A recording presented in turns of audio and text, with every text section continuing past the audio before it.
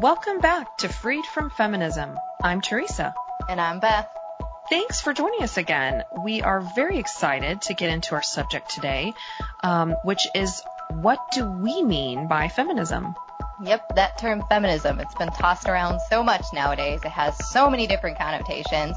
So we thought it'd probably be wise for a podcast called Freed from Feminism, we define exactly what we mean that we're being freed from. Exactly. So why don't we just go ahead and dive in, shall we? Right, let's do it. How do most people define feminism, do you think?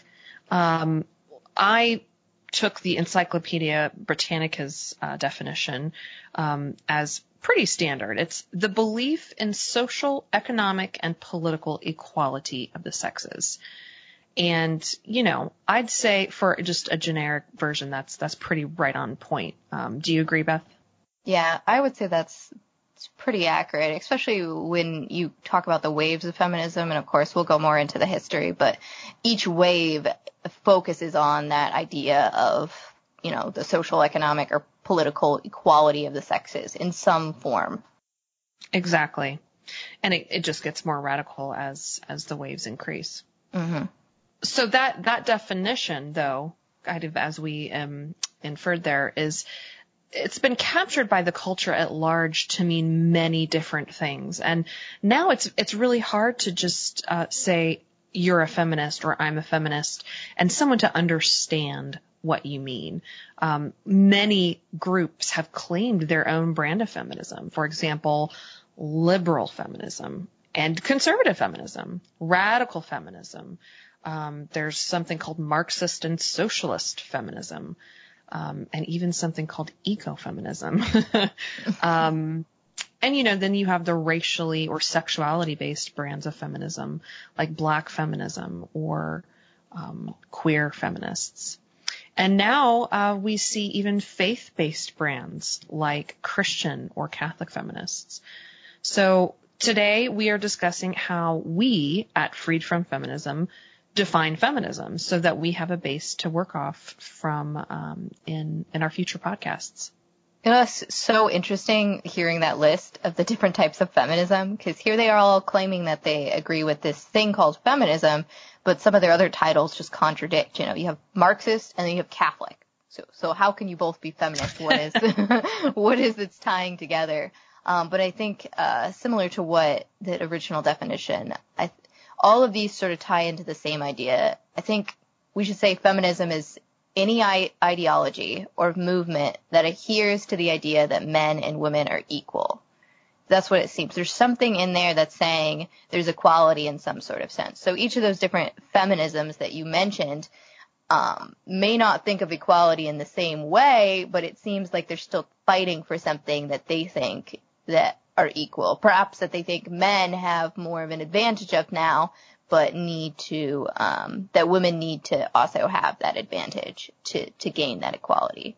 But it's interesting though, because, you know, what is this equality that everybody wants? Like, when are we truly going to be equal? And what does it really mean to be equal?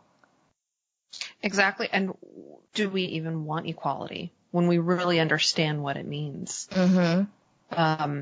I always go back to an amazing piece by Bishop Fulton Sheen called Communism and Women. It has so many amazing points in it, and I really encourage everyone listening to go Google that and read it. It's amazing. It's really, really interesting and thought-provoking. I haven't taken obviously the entire article, but I've taken a long quote from it that goes to what we're talking about here with regards to equality and what it means. So I'm going to quote from it. It's a little bit long. Hang in there. It's amazing. So, quote, "Equality is law. It is mathematical, abstract, universal, indifferent to conditions, circumstances, and differences. Equity is love, mercy, understanding, sympathy, the consideration of details, appeals, and departures from the fixed rules of courts, which law has not yet embraced. Applying this distinction to women, We are saying that equity rather than equality should be the basis of all the claims of women. It goes beyond equality by claiming superiority in certain aspects of life. Equity is the perfection of equality, not a substitute. It has the advantages of recognizing the specific difference between man and woman, which equality does not have. As a matter of fact, they are not equal in sex. They are quite unequal. And it is only because they are unequal that they complement one another. The violin and the bow are not equal. Each has a superiority of function. Man and woman are equal inasmuch as they have the same rights and liberties, the same final goal of life, and both have been redeemed by the blood of our divine Savior. But they are different in function. It is that truth which solves the problem. End quote. Wow. That was really good. I love that because it puts in perspective what equality really is. And it seeks sameness. It wants to take our differences and do away with them, which is just completely impossible for human beings to do. Mm-hmm. It's interesting that he chose the word equity. I've sometimes heard complementarity, but this kind of puts a new spin on things, and I like it. Going over like the same idea that equality, and I've heard this before, and I love how Venerable Fulton Sheen had mentioned it, that we are equal in ways, but we're not equal in all ways. Equal in dignity. Yes. Yeah, equal in dignity, because Christ came to save everybody, man and woman. And I think it points out here too that there are gonna be differences. So, we have all these different types of feminism, but is it making note of the differences that do exist and then fighting for equality in the right places? That's a good question. Yeah. So we named a bunch of the different kinds of feminism: liberal feminism, conservative feminism, radical feminism. You can even go much deeper. Those are just kind of like the macro level types of feminism that are out there. But I mean, there's individual groups that claim the term feminist that maybe just kind of a cultural fad at the moment, but it's where we are. And so what do you think about, Beth, how to deal with this from our perspective, from Freed from Feminism's perspective of how do we refute all these different kinds of feminism? Oh, it's such a difficult question, because when you think about it, you say feminism is bad. One, it's difficult, like we said, because there's a lot of definitions. So not really explaining what it is you don't like about feminism, or what it is about feminism you don't like. So that can be tricky.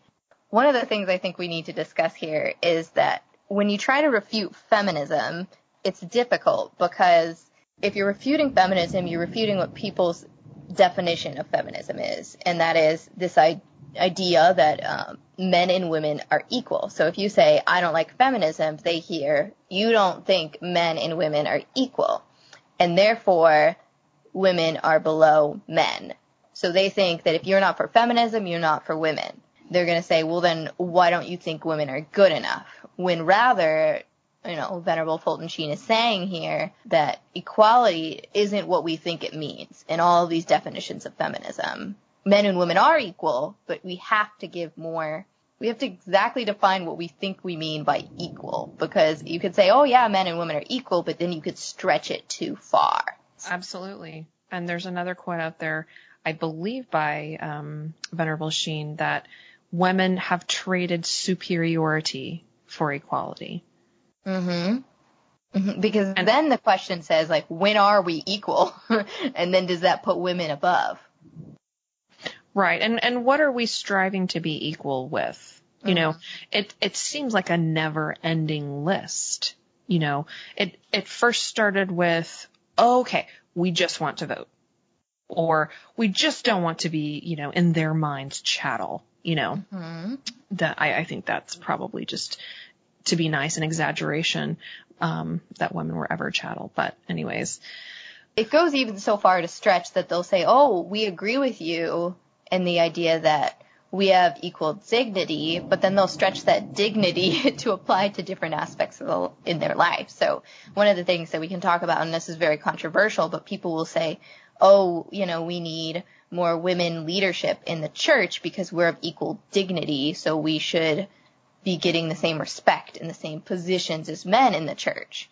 Mm-hmm. And so it can get really tricky there too, because it's, is that really, and I'll mention it here because, I'll bring up a controversial topic, but, Christ, he saw the differences between men and women, but he utilized them.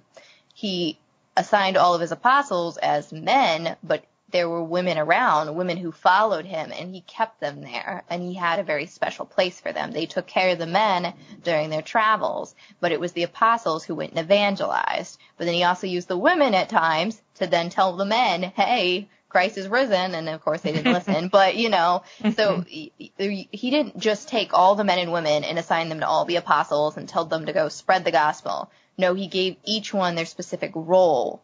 So you can't say, oh, well, they're the same dignity. It's like, but we have these specific functions that are supposed to be noted in our daily lives.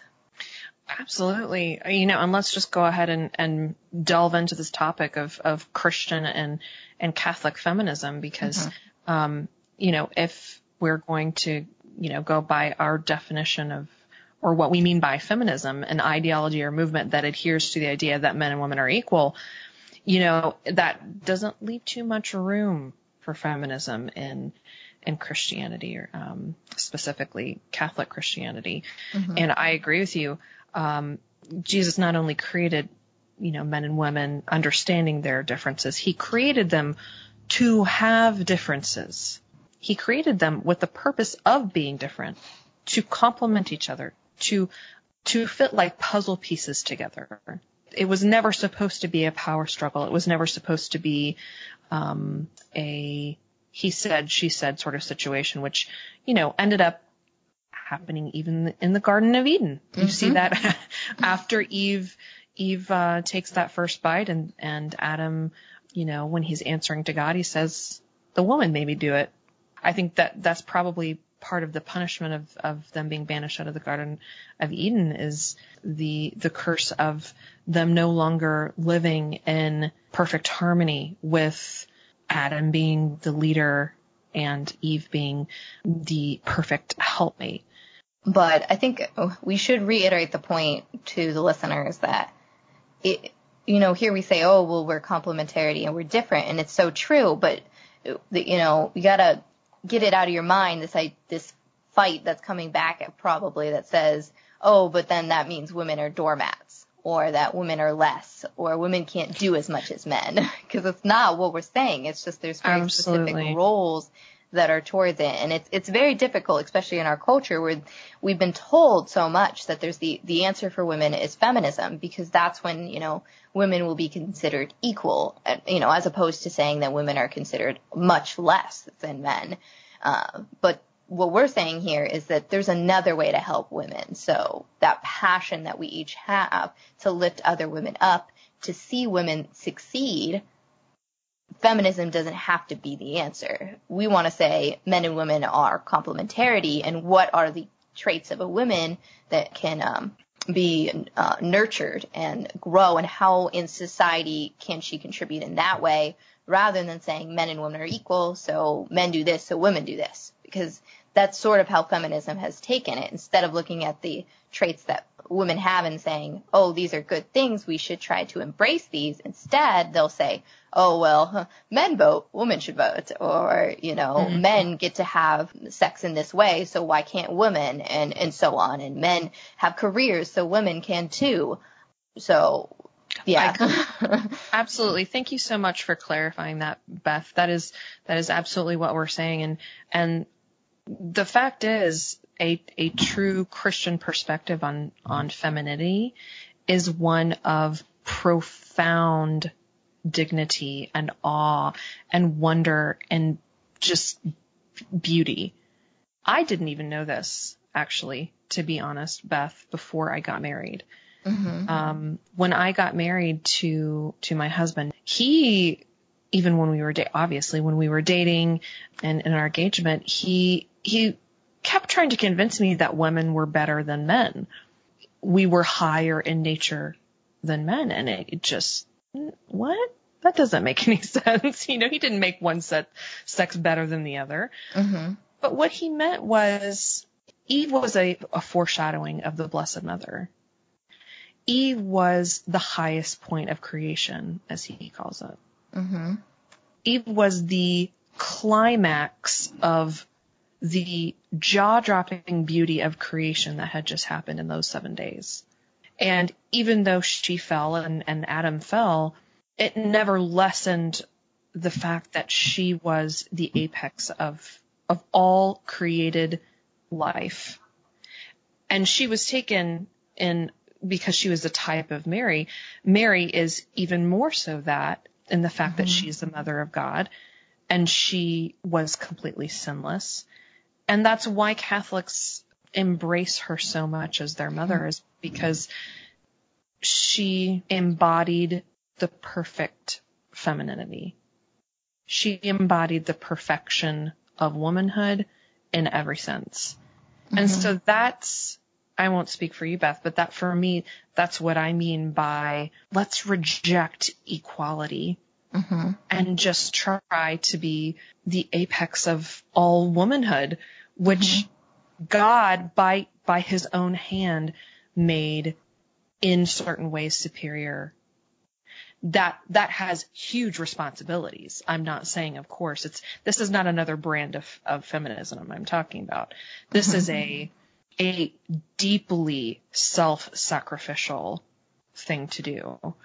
This is a deeply difficult in certain ways, because you, just like a man, have to die to yourself every day, your selfish wants and your desire for power. Because a lot of these forms of feminism, it's gone beyond equality to just desiring pure power and control. Mm-hmm. While a true femininity, a true godly femininity rejects that completely, and you try to emulate all the wonderful characteristics of a Mary-like femininity: humility, chastity, like I said, self-sacrificial piety, and gentleness, kindness, name your adjective. Mm-hmm.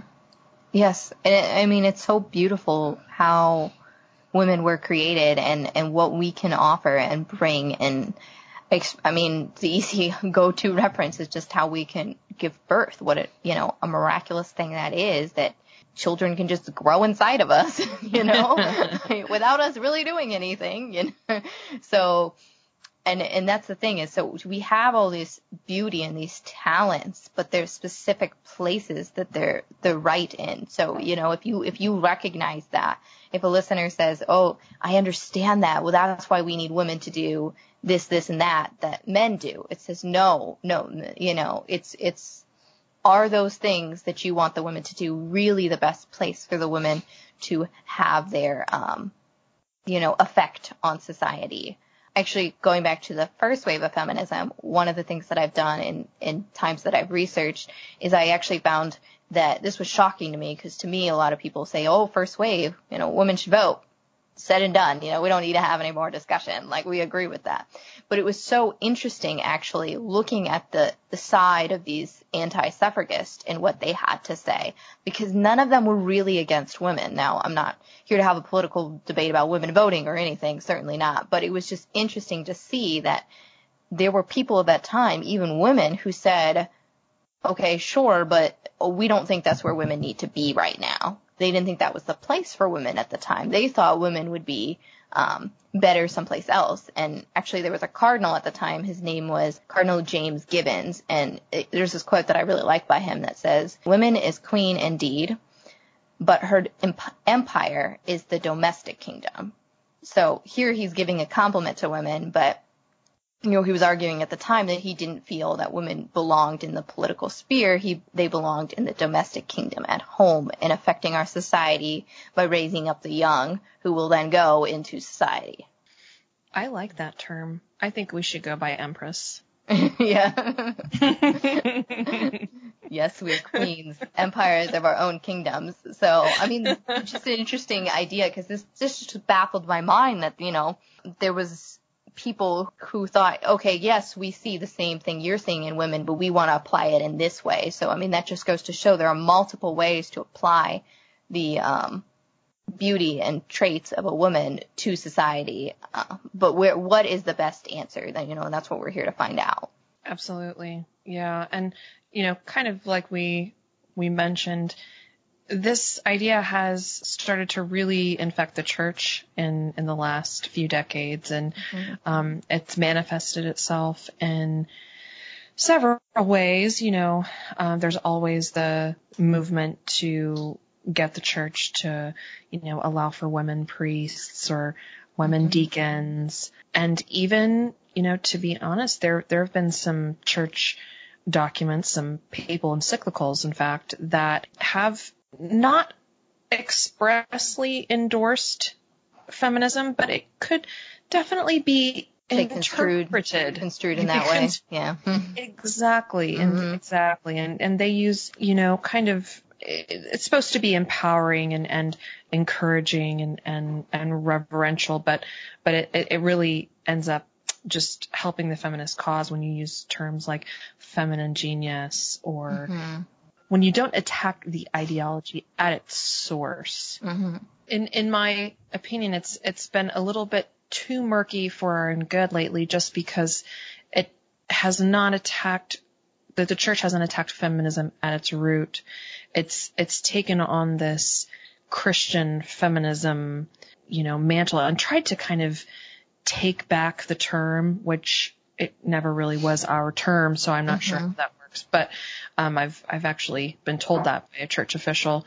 We're going to take back the Christian feminism term. And, in my opinion, they're two diametrically opposed ideologies. One, like we were talking about, it's one extols equity and the reign of the empress at home and, someone who is superior in nature by God himself, created by God himself. And then one that just allows for the culture to, kind of infiltrate our thinking and just debase both sexes by doing that. Because then, by then, creating an equal atmosphere, you also are debasing the man's role by trying to force fit it with feminine characteristics, because that's what happens when equality is part of the situation. No, I agree. And people keep using that word. It's kind of like that scene from The Princess Bride where he's like, I don't think you really know what that word means, or something like that. People keep using it. They keep saying feminism and thinking it's this great thing. But it's, what is each person means something entirely different, because they're thinking of equality in a different way.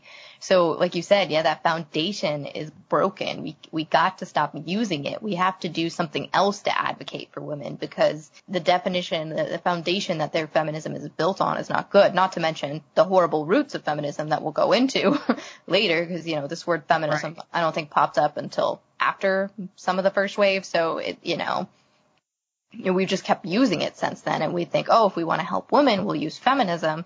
But the issue is, its original definition isn't good.